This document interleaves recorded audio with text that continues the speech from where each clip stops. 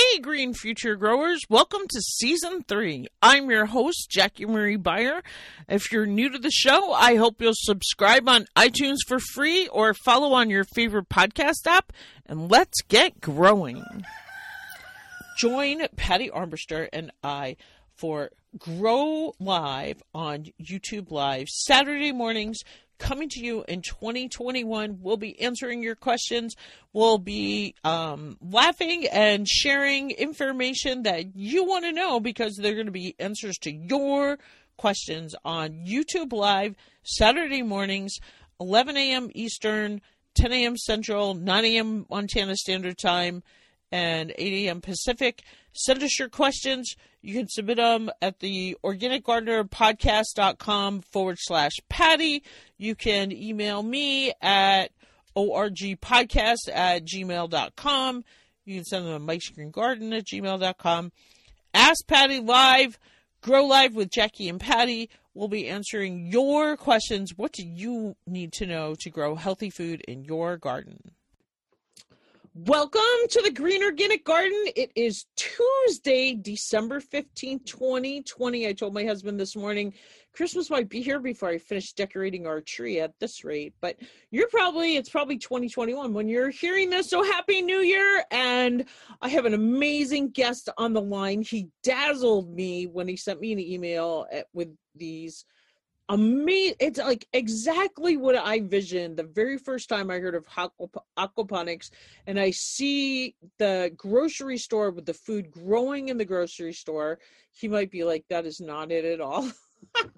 But that's what it reminds me of. I was showing my husband this morning, and it's just like, here to talk to us about the future of agriculture is Eddie Badrina. So welcome to the show, Eddie.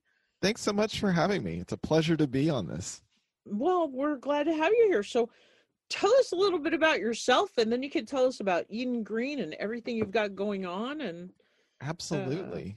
So Eddie Badrinas, I'm the CEO of Eden Green Technology. And Eden Green is basically a platform, a technology platform that is able to grow food, produce, greens, herbs, some berries, peppers, but able to grow it in such a way that's safe, it's consistent, and it's accessible to everyone. And so at the end of the day, we're just trying to change the way that we grow produce and feed people. And we're also just trying to change the way that we define locally grown. And that to me is, man, that's what gets me going in the morning, is just thinking like, how much more accessible can we make locally grown food to everyone, and not just the folks who can afford to go to the higher end groceries or afford to go to the farmers markets on Saturdays, but really everyone. How can we change the way that they can have access to nutritious, fresh food? I just got to ask, like, really quick, is also, like, I feel like a big part of locally grown. I mean, certainly there's the cost point and access, but also, like, to me, a big part of it is reducing that transportation. And then also, well, I guess this is where you're coming in with the nutrients. Like, a lot of my guests lately have been talking about how the produce we're getting, because it's coming from so far away, it's picked before it's ripe, and it doesn't have the nutrient values that something that ripens on the tree. And certainly the flavor, we all know, is missing. Yeah, I was just having this conversation the other day with a non-agriculturalist, I mean, they really don't pay attention to their food, but it's amazing. Like, when you backtrack, when you reverse engineer how that leaf lettuce or that banana got to your plate, got to your counter, your kitchen counter, and how early they have to pick it, it's kind of astonishing, right? And you hit the nail on the head. There's so much that gets left out from our nutrition because they have to do that, and even genetically, the way that plants are being bred to last longer through that supply chain, or that they're able to mature at a certain rate once they're picked, because they know it's going to be, it's going to be a week or two to get to someone's plate or someone's kitchen counter. That's affected the overall nutritional value of our food, and it's affected, honestly, there's the safety aspect as well. So I think it's so multi-layered, it's so much to unpack, but I think at the end of the day, if we can provide produce in such a way that gets to people's plates faster, and there's less, call it, transport time in that system, there's a whole bunch of benefits from there, not just from nutritional value, but from an environmental value of, the transport costs, logistics costs, but then also just from a price perspective too. Being able to drive down that price for the average consumer, because they don't have to pay those intrinsic shipping costs, right? And they don't have to pay, the costs that the grocers and the retailers build in for loss, right? A lot of the produce that you see on the wet walls or in the clamshells, that only 40 or 50, sometimes 60% of that makes it to that wet wall or to the clamshells. The other 40 or 50 or 60% gets tossed because it's just not good. It's not presentable. Maybe it's wilted. Maybe it's, moldy. It gets tossed before, because in between shipping and distribution, by the time it gets to the warehouse, it's just not good anymore. So there's a lot of that thing at the grocery store that's spraying the produce that also drives me crazy and makes the produce so much harder. Like, I just don't get that. Yeah, it's partly presentation, but it's partly too, it's, they're trying to replicate what you see. If you see photos of ours, of our technology in our greenhouses, they're trying to replicate what we're actually doing, but we're doing it in such a way that it's really actually growing on those walls. And so I think for listeners who haven't seen your photos and don't want to tell a little bit about that. Sure. So if you go to eatinggreen.com, you can see all sorts of photos. But basically, if you go walk into one of our greenhouses, like close your eyes or just imagine you walk into a greenhouse that's about 24 feet high. It's about an acre and a half under roof. And the first thing you see is an 18-foot wall of greens. And these walls, they're made up of our towers. They're patented growing towers that are 18 feet high. They've got about 36 plant spots in each tower. And each plant spot is its own little microclimate in which this, I'll just call it, for example, butterhead lettuce grows. And they grow. Our greenhouses have what's called a perpetual harvest, because we've got 100 rows, call it, in one greenhouse, and in each row, it's in some stage of growth. So some rows maybe just have been planted, other rows are midway through their growth cycle, and then the other rows are about ready to be harvested or are being harvested and then cleaned and then getting prepped for the next harvest that to be planted. So it's a perpetual harvest system where every day, every week, there is a row or two or three or four being harvested. And the benefit of that is you're constantly getting fresh greens. And the greenhouse is just pumping out harvest after harvest after harvest. And our technology is so plant centric, and it's giving the plants only what they want when they want it, that the life cycle or the growth cycle of a plant is anywhere from, I'll call it 20 to 35 days. So one of our greenhouses, if you just did it over and over, would have 11 to 13 harvests a year, which is astonishing. And that produces around 400 to 450 tons of food in a year. out of an acre and a half. You know what I'm wondering? You probably maybe get this question, or like, do you have also like a patented one for like the small scale farmer like me who wants this like in my laundry room? So well, I think we can. I think we want to work towards development of that, but our mission is to feed as many people as possible, and so we're trying to do it on a scale that makes sense to feed whole communities. I think we're not trying to be the silver bullet of it all. I think there's absolutely space, and there ought to be space for folks to have those tower gardens, or for restaurants to have one wall of greens. But when you talk about what makes our technology special, it's the fact that we're able to grow that amount of produce safely and consistently, that can feed tens of thousands, hundreds of thousands of people from one greenhouse.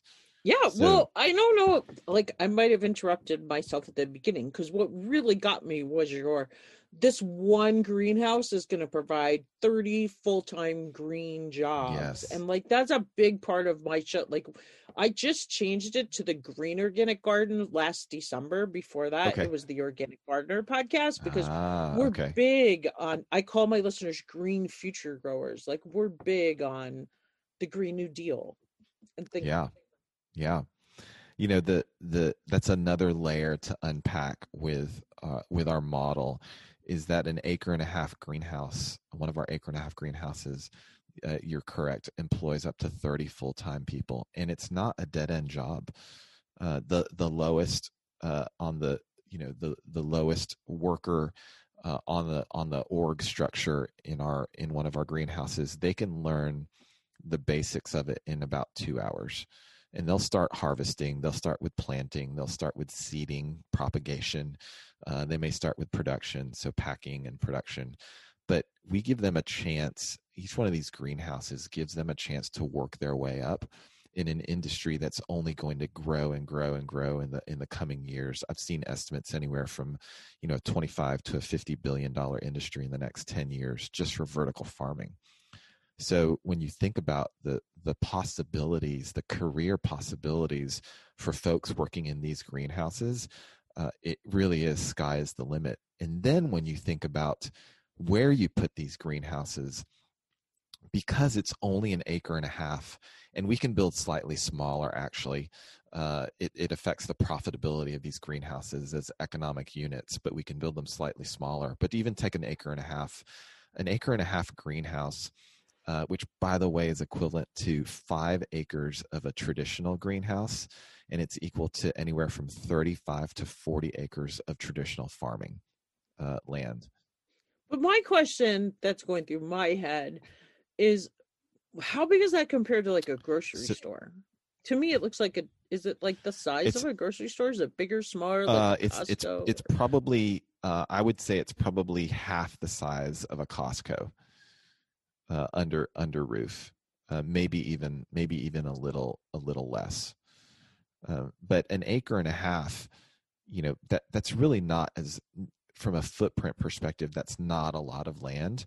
And then you No. think about, okay, where's an acre and Although a half? growing wise, Yes, my right. husband has what we call the mini farm, and I thought it was like a quarter to a third of an acre, Hmm. and technically it's really only like, my friend Patty came and she's like, it's probably a tenth of an acre. Like it's pretty small, and it's a lot for him to handle Right. by himself.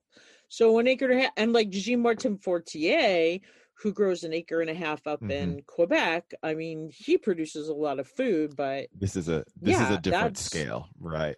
this is a whole So you nother. think about that acre and a half and that amount of produce, and you think about where that ought to be located. Well, because we have such a small footprint, we can put these in the middle of urban environments with ease, because all we need is that footprint, which is relatively small, and then we just need municipal water and then consistent electricity. So I think that's the promise. And we're actually exploring, and we've got a couple of interested clients who are interested in putting these on rooftops, because the footprint is so versatile, and and even as small as a 20,000 square foot rooftop, which is, or a parking garage, which is the top of most parking garages. That's an economically viable greenhouse that can be put on there. So And then would it be outdoor instead of indoor? You'd still have the greenhouse. it's a Like, does greenhouse. the roof, does the sun shine in, or there's lights on It's a top of that full greenhouse? greenhouse with complementary LED lighting. Yeah. So think about, and again, like, I would just encourage you to visit the website to see, but it's a full on greenhouse with polycarb walls and ceilings. So it receives all the sunlight, 100% sunlight, and then because of seasonal adjustments or cloudy days, we have complementary LED lighting. And I think that's one, probably a big difference between your controlled environment agriculture, CEA as we call it in the industry. Most full CEA greenhouses, they're fully enclosed. Well, they're fully enclosed because they want to control the light spectrums. But what happens is it ends up jacking up your electricity costs, from an operating expense level. I've seen greenhouses fully enclosed, not greenhouses, but fully enclosed ag growing structures, and they've got thousands of lights, tens of thousands of lights in there that are running electricity 5 times what we're running. So not only do your capital expenses are raised because those lights are very expensive, but your operating expenses from a day-to-day level, you're just consuming vast amounts of electricity. So we've solved for that by putting this in a greenhouse so it can utilize the sunlight, as much sunlight as we can, and then to make it consistent throughout the year, we have grow lights, but they don't need to run full time, and we don't need near as many grow lights as the enclosed structures. And is that kind of part of why you're choosing lettuce? Because one thing, like, people have talked about on my show, that tomatoes grow best in a greenhouse because you can provide that ideal thing. But tomatoes, of course, obviously are a warmer weather crop, whereas lettuce, and also they take up a little more space, maybe have a longer growing season. Like, is that why you're choosing lettuce? So the great thing is we've got about 50 varietals that we can produce commercially viable. So, the model really is, an entrepreneur-led investor group, a nonprofit, a municipality, or a nation state even would buy our technology, would allow us to build a greenhouse for them, help manage it, and then license our technology. And they would then take that, and that is an economic unit. So this entrepreneur-led investor group would then, sell the offtake, which is the harvest, sell the harvest to a retailer, to a distributor, to a supplier, or in terms of a nonprofit or a municipality, they would grow it, and then they may subsidize it and sell it at a reduced rate to their community, or just give it all away for free. And that is that's the hope with our technologies, that people would use it for different use cases. But then back to the varietals, depending on whether you want to be commercially viable or not and have it be profitable, there's about 50 varieties you can choose from that you can grow in there. And it's not just lettuce, it's kale, it's arugula, it's spinach. We've got chard and collard greens and basil. The list goes on and on and on. So it's not just lettuce, but lettuce is a basic foodstuff that everyone needs and wants. Well, yeah, I mean, and if you look at what people shop for, like, people buy organic spring mix, like, I don't know how many times I have it, like, in my husband and I wrote a book called The Organic Oasis Yeah. Guidebook, and in there I have something about the stats about how much more lettuce people buy, and greens, mixed Right. greens, Mixed like greens. you're saying, Yeah. chard and all those things in there compared. So I think it's a huge need. I'm so excited about this. I mean, this is just fantastic options and technology, and just, where we can go, instead of people just saying, oh, we have to stick with what we've got. Yeah, I think that's, once it starts to lift in terms of travel restrictions and just in terms of where we are as a society with the pandemic, we really encourage people to come out and visit our greenhouse, our R&D greenhouse in Cleburne, Texas, which is just south of Fort Worth, Dallas Fort Worth. But and I say that because, one, seeing is believing, and then two, it's a taste test. You get to go when you come out here, and I'm encouraging anyone just to come out, and I'll give them, or one of my staff will give them a tour. You can taste as you walk along the aisles, and as we give you the tour. So once you taste what plants ought to taste like, what chard and arugula ought to taste like, you will then understand, oh man, this is what we're missing out on. It's not even just about accessibility. It's what you mentioned in the beginning, is there's a nutrition and there's a taste factor that's just missing nowadays from a lot of our produce, all for the sake of accessibility, right? There's a sacrifice there. We want people to have somewhat nutritious greens. We want that some greens is better than no greens in your diet. And so we want them to have access to it, but we do it at the expense of volume and accessibility. And I think we figured out a way to short circuit that and really complete the loop so that you can have it accessible, but then it's still very nutritious, and the taste profile is unbelievable. Everyone who walks in our greenhouse and takes a taste test, their eyes just open up, because they've never tasted arugula like that, or a mustard green that has such a bite, or a lettuce that just tastes sweet. So I would encourage you to do that, but just know that's what people are missing out on, is the taste profile of food, and how it originally, when people first started harvesting and planting these, what they were originally tasting. So what are you growing? Does it grow in like a water or a mix, or like? Yeah, so we use there's two types of medium that we use. So it's a hydroponic system, and there's two types of medium that we used. One is called rock wool, very, very generic in the industry. A lot of folks use rock wool for not just for for edible plants like this, but also for ornamentals. Ornamental plants. And then the second one is called a Jiffy Plug out of Holland, and that's an organic material. And really the science behind it is, when you have that medium in there, in a hydroponic setting, you have two types of roots. You've got air roots and you've got nutrient roots.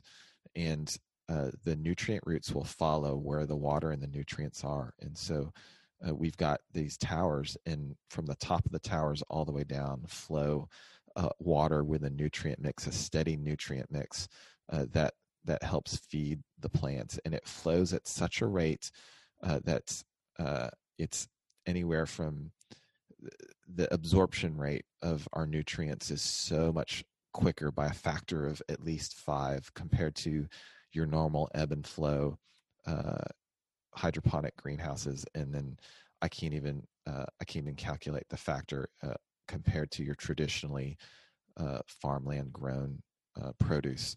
But the nutrient absorption rate is so much greater for a number of reasons, one of which is that water flow with nutrients that allows the plants to grow this much quicker, and then allows the plants to just be more nutritious and to have that distinct taste profile. It all comes down to nutrient absorption.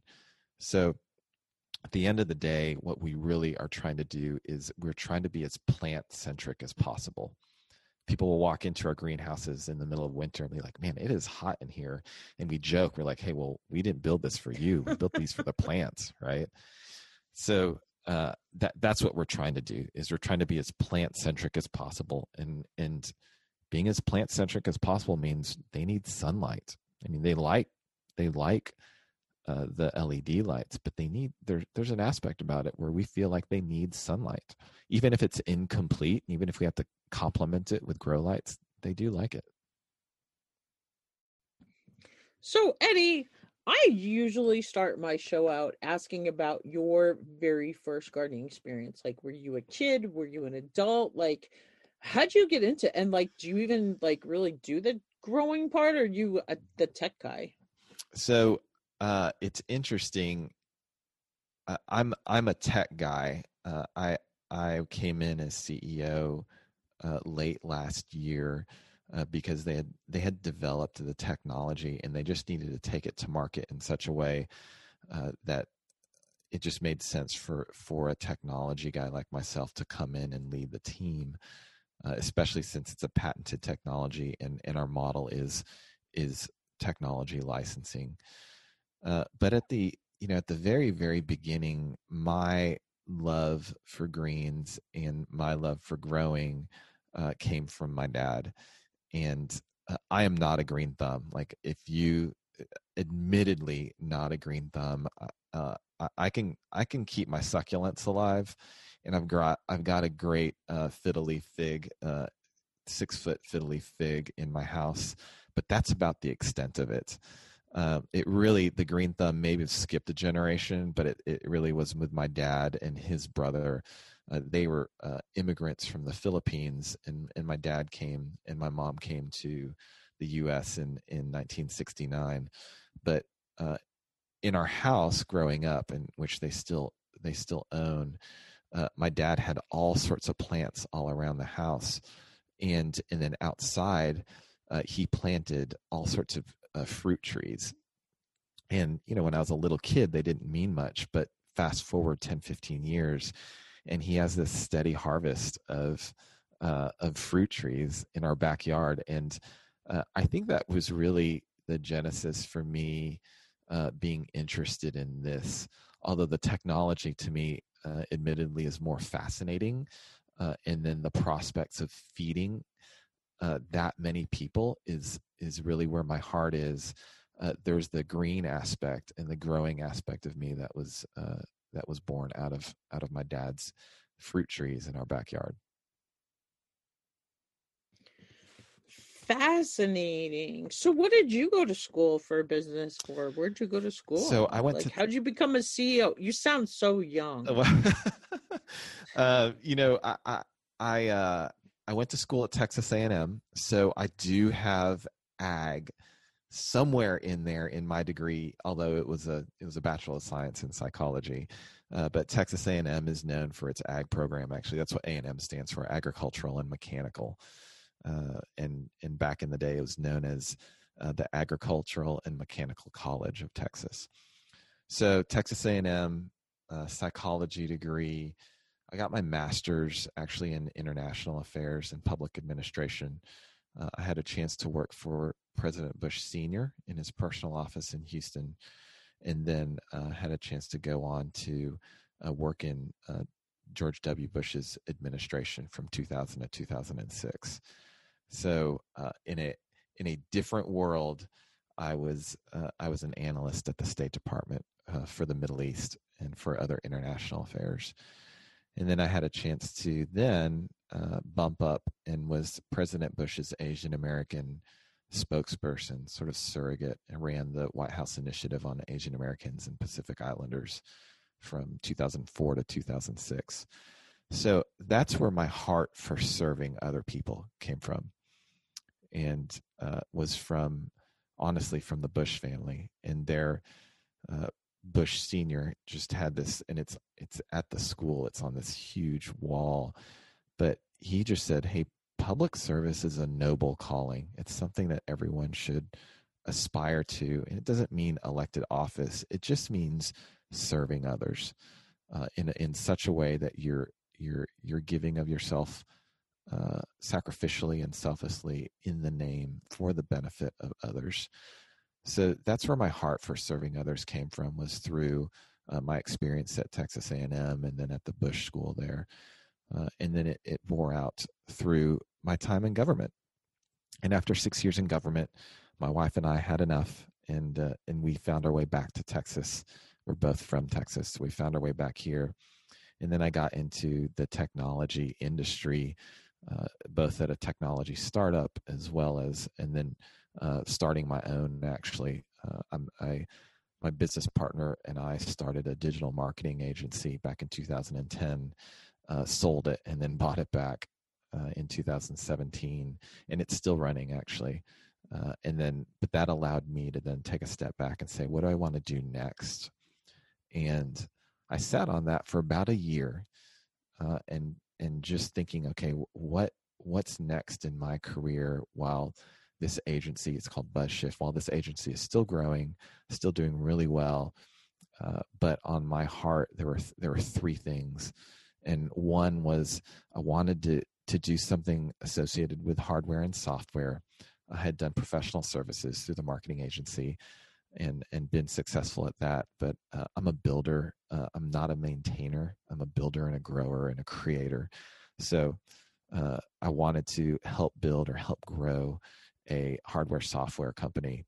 The second thing was I wanted to make a huge social impact.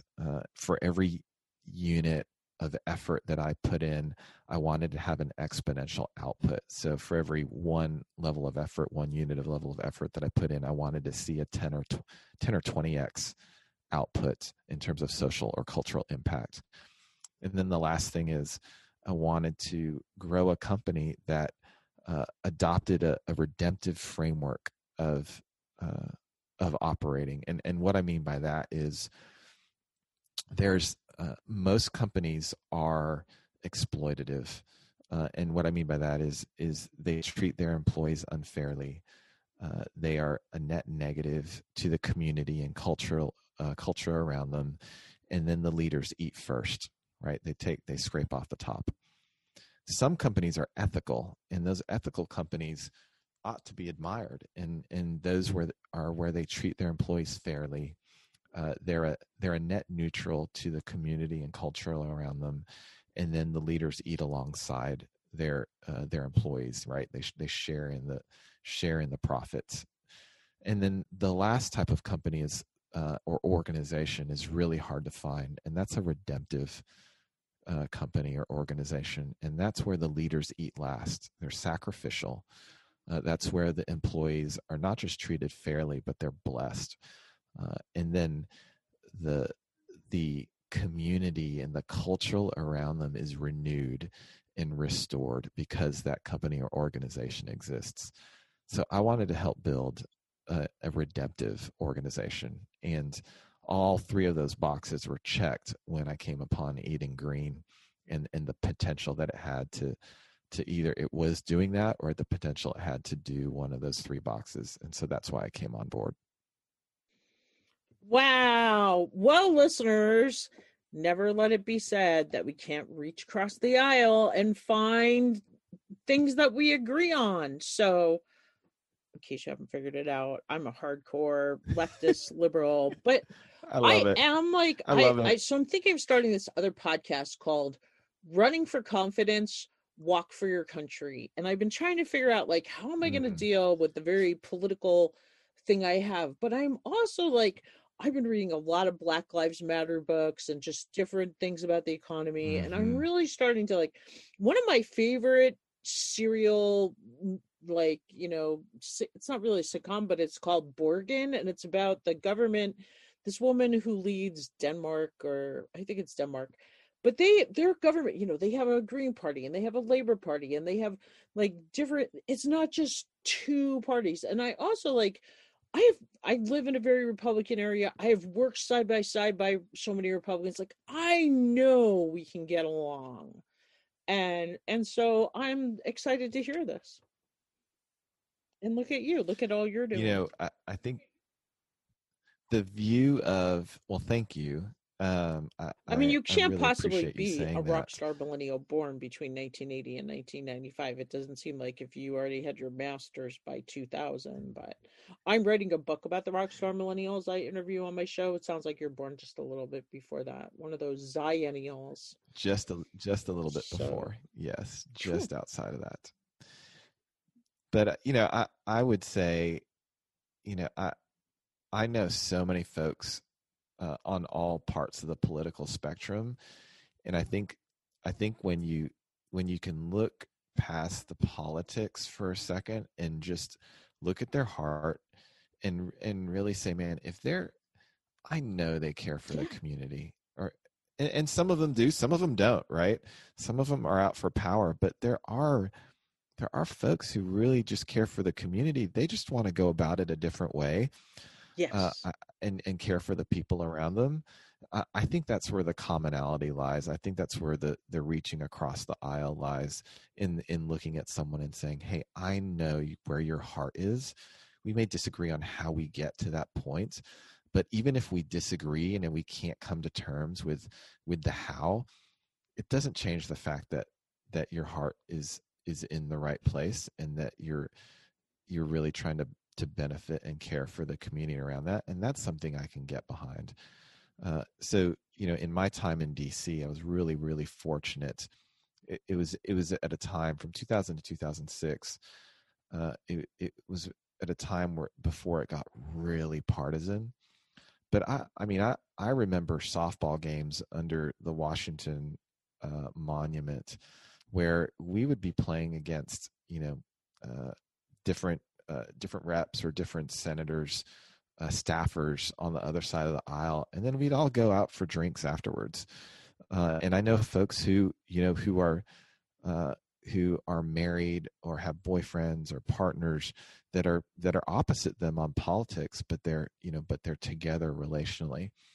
And those are the folks that I think, if you want to talk about a brighter future, those are the folks that I think are going to make the future brighter. Are the folks that can see past the politics and see to what people's core motives are and heart, and just say, okay, we can agree to disagree on these policy objectives, but I know that your heart is for the people, and I can look at you and as a human, right? I can look at you as another person just trying to do it a different way, and that's all right.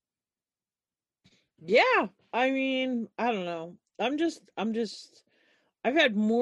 had just as many arguments with Democrats this last 3 months as I have Republicans. I've like some of the Republicans I know are just like the nicest people, just like you're saying.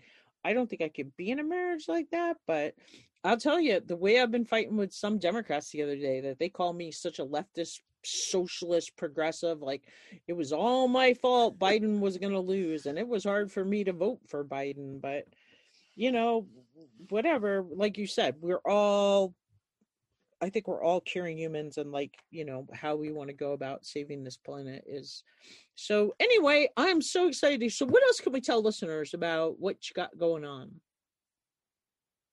Man, I would say, the movement behind vertical farming and the movement to for us personally as a team to redefine what locally grown means, uh, I think is something that everyone can get behind. So I can unpack that for a second. What locally grown means right now is very qualitative.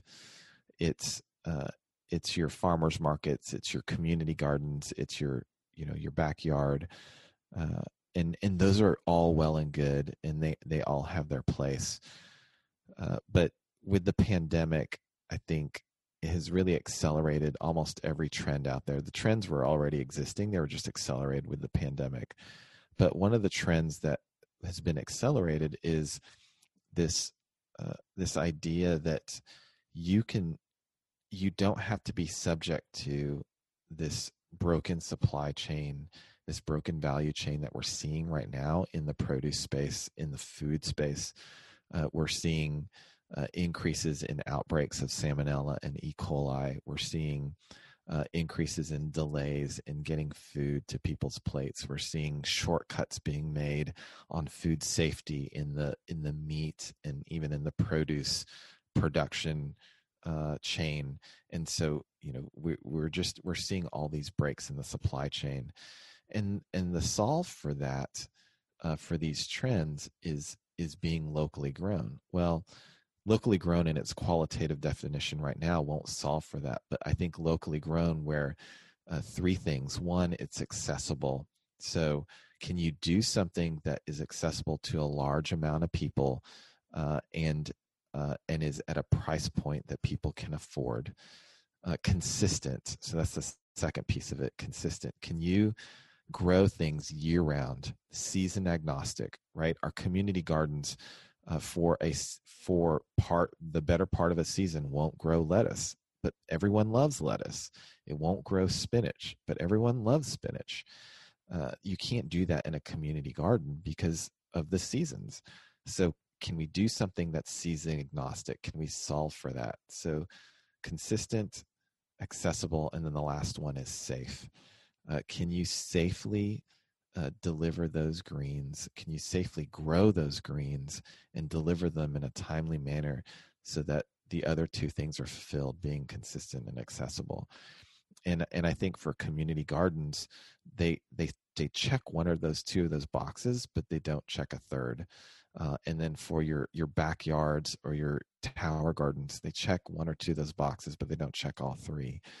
And then you've got your traditional farms for certain crops, and you've got your traditional greenhouses for certain crops that check one or two of those, but they're still, I mean, they're not accessible, and because of the price point, or the safety aspect isn't there. So I think we can solve for all three. I think I know we're trying to lead a movement to change what locally grown actually means and how it's defined.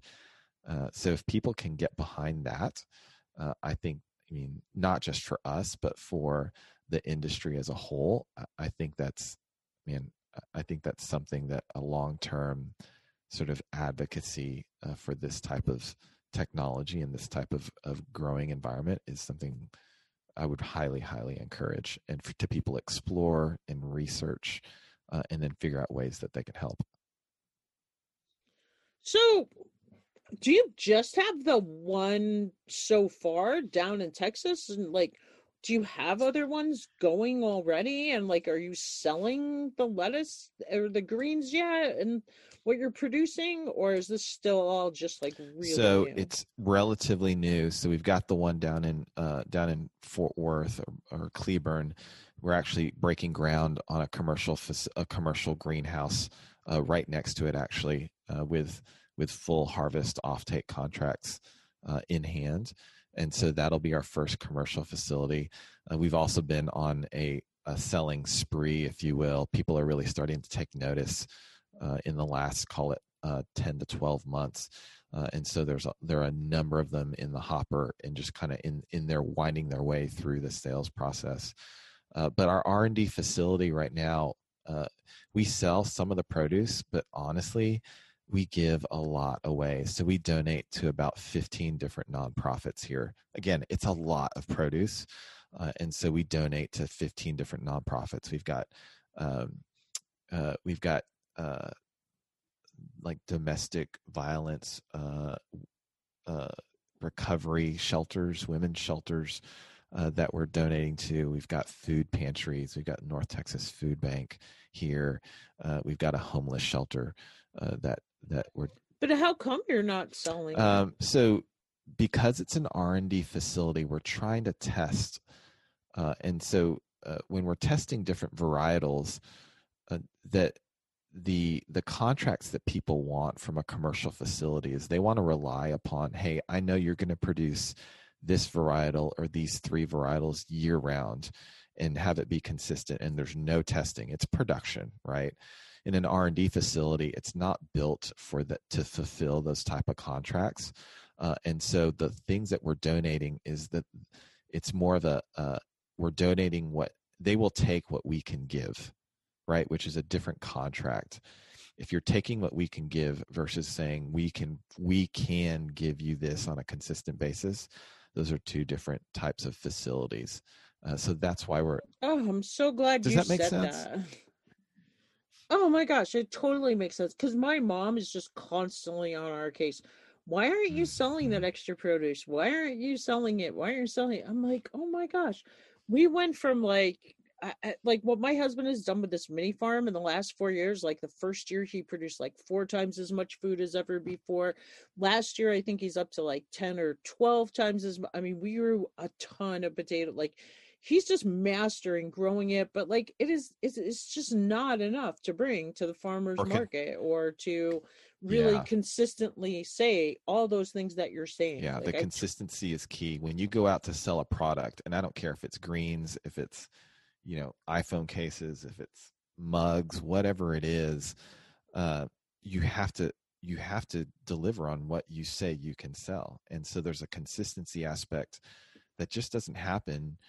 Back to your point, a consistency aspect that just doesn't happen in in a community garden, where people are demanding that type of produce on a weekly or monthly basis.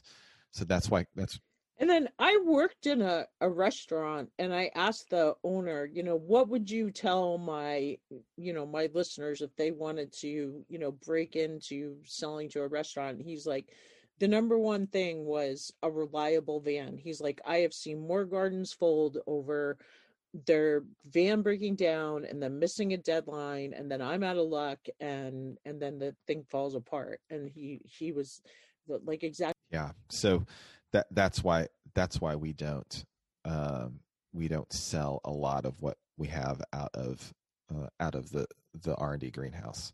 But the commercial greenhouse that we're building next door to it will be consistent, and that's where those valuable offtake contracts is what they're called in the industry. They're basically, we will take off of your harvest what you produce, and those contracts have to be fulfilled on a very, very consistent basis, and not just like, hey, pounds wise, can you produce these amount of pounds, but it's got to be the leaf size has to be a certain size, and there's a safety aspect to it, and there's got to be a level of nutrients in it. So it's very, very controlled, very high demand, high specifications, and How do you measure your nutrient level? Are you using like that Brix data and a refractometer, or like how do you figure that? so the retailers or the distributors have their own methods of determining what is acceptable to them,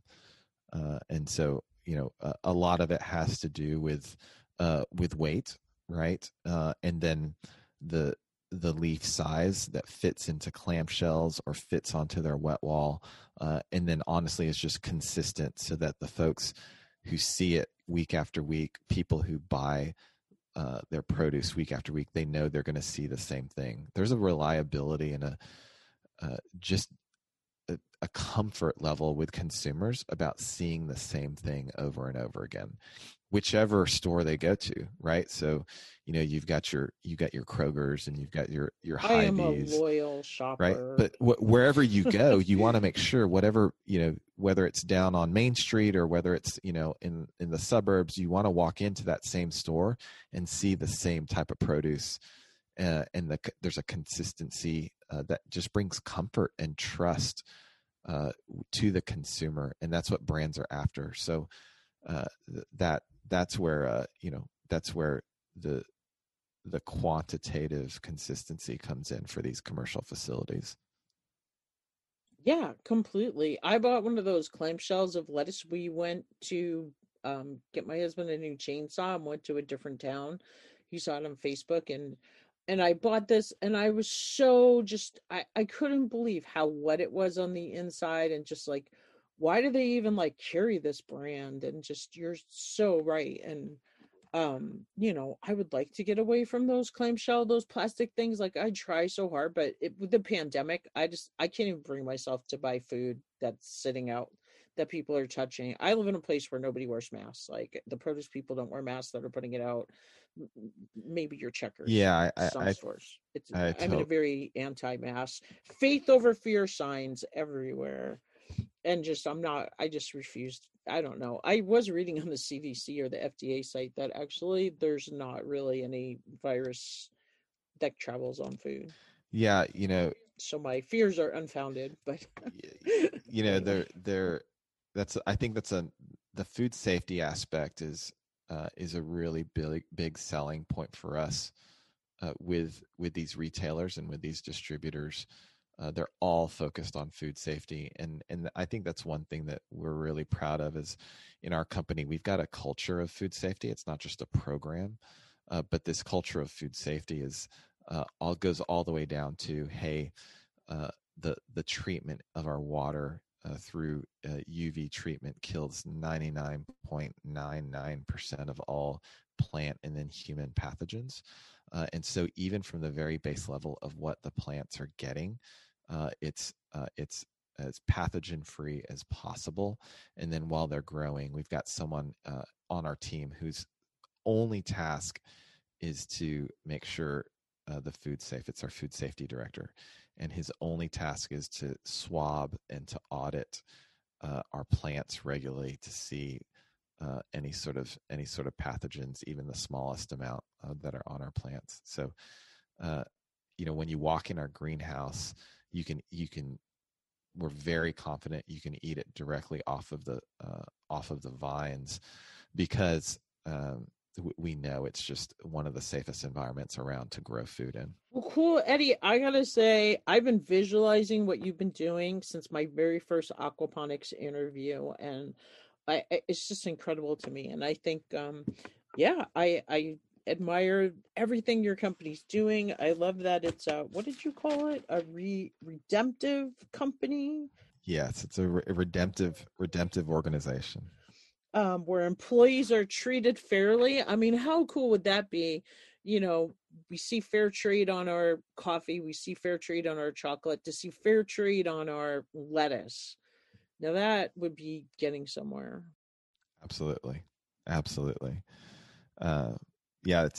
a vision that I think is very, very achievable. It's a vision not many people have, not many companies have, because I think people just think there's no way we can be redemptive like that. And I do think we can. And I think we're pulling it off with Eden Green. I really do. Cool. Well, tell people where to find out more. So you can just go to Eden Green, like Garden of Eden, edengreen.com. And then from a social media aspect, all of our social handles are Eden Green Tech. So EDEN Green Tech. And that's where you can find any of the information that you want to on our technology, our platform, and how we're doing what we're doing. Cool. Well, thank you so much for sharing with us today and just being passionate about this and getting along and changing our world, and good luck with everything. Keep us updated. Thank you so much. I will definitely give you updates, and I invite you to come down to Texas. Check us out. I'll give you a tour myself. All right. Don't hold your horses for me heading to Texas anytime in the near future. I have been I was trying to convince my stepdaughter to move to Austin because I was looking up high schools, and one of the best high schools in the top 100 in the United States is down in Austin. And I have heard that it's a really hop-in town, but I'm lucky if I get to go to Whitefish. I don't get to go anywhere. There you go. I do. Right. I'm hoping to go visit my mom in New York someday soon. Well, Whitefish isn't bad. I'll take that. Have you been to Montana? Do you know Whitefish? I have. I sure have. Whitefish, Kalispell. It's wonderful. I love it. Nice. All right. Well, thanks, Eddie. You have a wonderful day. Thank you. You too. Listeners, have you heard my most recent interview with J.M. Fortier? Did you know that he started an awesome new venture called Growers and Company, where they have a magazine that's printed that comes out twice a year that highlights the amazing farmers that he's taught personally. So you're going to learn from people who are putting his practices into place on their farms. If you want to be a better farmer, you definitely want to subscribe to this magazine. That's going to be like a coffee table item on your shelf. And then the other part of Growers and Company is he's created tools that he uses on his farm that he's studied. He got to travel all around the world when he wrote his book, The Market Gardener. If you don't have that, you absolutely have to get a copy of it. But he got to go travel to all these farms, and then he would look at tools that they had in the hardware stores or using in these other farms, brought them back to his farm, talk to a developer, came out with some really cool tools. Like he talks about his broad fork. The handles are just wood, and that helps it make it light, but it's sturdy. It's just the exact kind of broad fork that I want. They've got other really cool weeders and different things. And then he's got farmware that he designed that will keep you dry and keep you out there. I know with one of my big barriers was my garden shoes. So he's got boots and just great things that are stylish, comfortable, but most of all, they're going to keep you warm and dry when you're out in your garden doing all that hard work. So Growers and Company, growers.co. Check it out. Get something for your favorite gardener. Definitely get a Small Scale Farmers Are Changing the World t-shirt for your favorite farmer market vendor. Do you belong to a CSA? I'll bet you want to get them a Christmas present this year. It doesn't have to be on time. I know it might be late when you're hearing this, but make sure you support growers.co. Their stuff is super affordable. The Canadian Exchange right now. I just bought something for someone, a present for Kathy from the Composters, because I go to her laughter yoga with her. And I think it said it was like $25 but it only took $20 out of my bank account. So I probably shouldn't be talking about the Canadian Exchange, but I know his things are affordable. I researched broad forks and what they cost. It's a great deal. You will get so much use out of that tool. So support Growers and Co. Join Patty Armbruster and I for Grow Live on YouTube Live Saturday mornings, coming to you in 2021. We'll be answering your questions. We'll be laughing and sharing information that you want to know, because they're going to be answers to your questions on YouTube Live Saturday mornings, 11 a.m. Eastern, 10 a.m. Central, 9 a.m. Montana Standard Time, and 8 a.m. Pacific. Send us your questions. You can submit them at the organicgardenerpodcast.com/Patty. You can email me at orgpodcast@gmail.com. You can send them to mikesgreengarden@gmail.com. Ask Patty Live, Grow Live with Jackie and Patty. We'll be answering your questions. What do you need to know to grow healthy food in your garden? Do you know someone who would benefit from the Organic Gardener podcast? If you like what you hear, we'd love it if you'd share the Organic Gardener podcast with a friend. Thanks again for listening, and remember, grow local.